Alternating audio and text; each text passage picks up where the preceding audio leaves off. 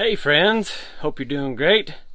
Welcome to the Everyday Mulemanship Podcast. My name is Ty Evans, and also welcome to Mule Tip Tuesday.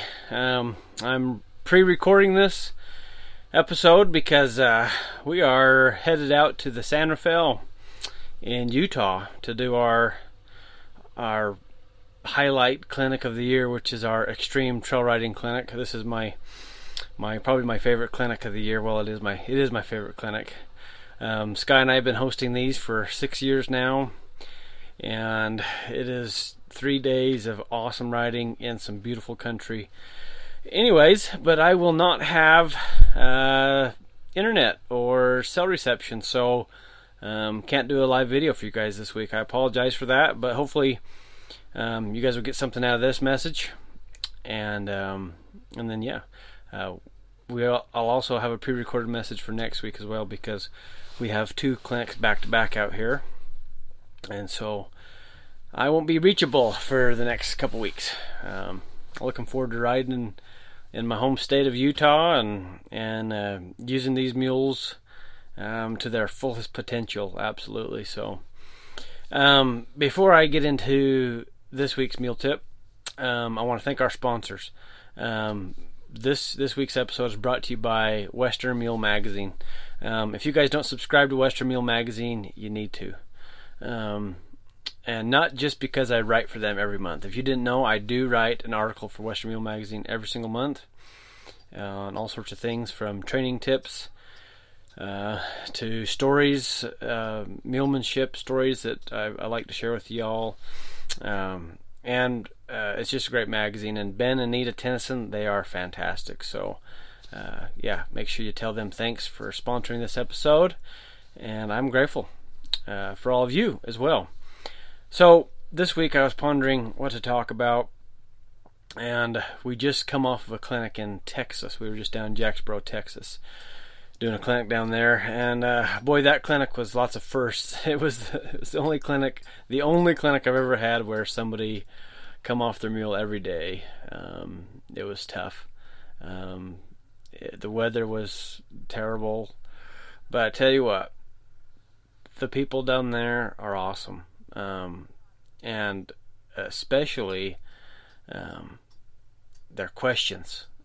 It's probably the most questions I've been asked in a long time at a single clinic. They're fantastic at questions, and they would just they weren't waiting for me to tell them to do something. They were coming with questions, and it was just fantastic.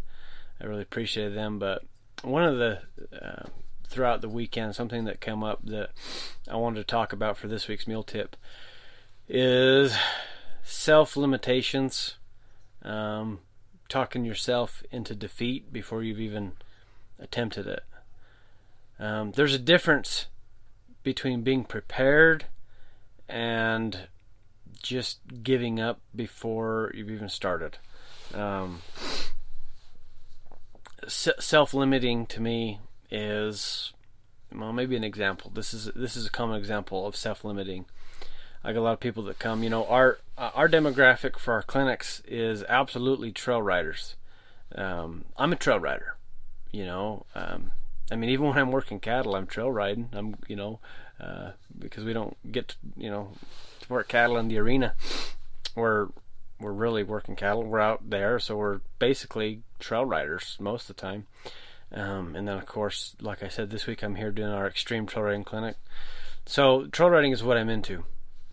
But I hear people use trail riding as a bit of a cop-out. They'll say, I'm just a trail rider. So why do I need to make a bridle mule?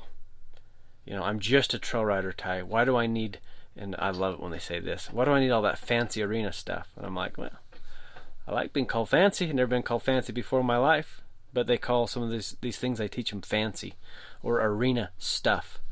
A lot of you that have been in my clinics, you're listening right now, you guys know me. You know that I don't ride any different right here that I'm going to ride this weekend in this beautiful canyon country of Utah. I don't ride any different out here than I do in the arena. And I don't ride any different in the arena than I do out here. My standards are the same all the time. But self-limitations comes when people say, I'm just a trail rider, and I don't know how to do those things. I don't understand what those things are for. Why do we need to leg yield? Why do I need to side pass? Why does my mule need to turn on the haunches? Why do I need these things? Why do I need transitions? And the self-limiting part comes in where you say, I don't know what that means. I don't know what that stuff is. And I'm just a trail rider. So when am I ever going to really use it? It's one of those cool things that when you learn the tools and you have the tools, you find opportunities to use those tools for sure. If you don't have the tools, you don't know what those tools, you don't know that they even exist. I mean, how long did Sky and I go without a stud finder? So we've been hanging up pictures in our, in different houses that we've lived in, and, just trying to feel the stud or hear the stud, knocking on the wall.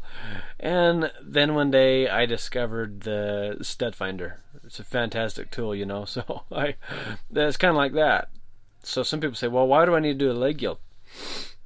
And if you don't know what it is, and if you've never done it, then yeah, I see that you're limiting, you don't know, you're limited on that. But you discover how applicable leg yield is out on the trail, and how suppling it can be for your animal, and how you can build the softness that we all desire.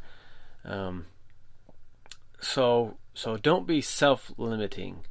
Another example of self-limitations is where you don't continue learning. Now, because I'm even bringing this up, I'm preaching to the choir right here, because just you guys tuning into this Mule Tip Tuesday or this podcast right now, that tells me that this probably doesn't apply to you.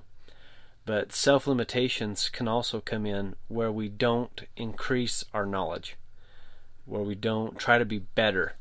I want to be better all the time. I strive to be better. I live this stuff. And I know a lot of you guys watching do the same things. You live these things. So don't put self-limitations on you or your mule. You don't want to be the one that holds your mule back from being the best that it can just because you don't know how to do something.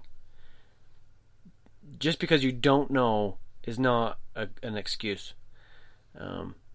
Maybe you don't know, but you can learn. The real excuse or the real answer would be that you just don't want to. So I don't want you guys to say, oh, I don't know how, so I'm going to give up. No, that's not it. You could tell me you don't want to, and that would be being honest. But just because you don't know how is not a great excuse. And I use that for lots of things in life, really. But don't be self-limiting. Don't let your knowledge be self-limiting. Anyways, that's kind of my thought for today. I hope it maybe stirs your mind a little bit and kind of gets you thinking how can you be better? How can you be better with your skills? How can you be mentally better so you can help your mule? Remember, our animals, they only advance as far as we advance. They only are as good as we are, in their knowledge. So the better we can get, the better they can get. And I want to bring out the best in my mule. So anyway, I appreciate you all listening to this week's Mule Tip Tuesday.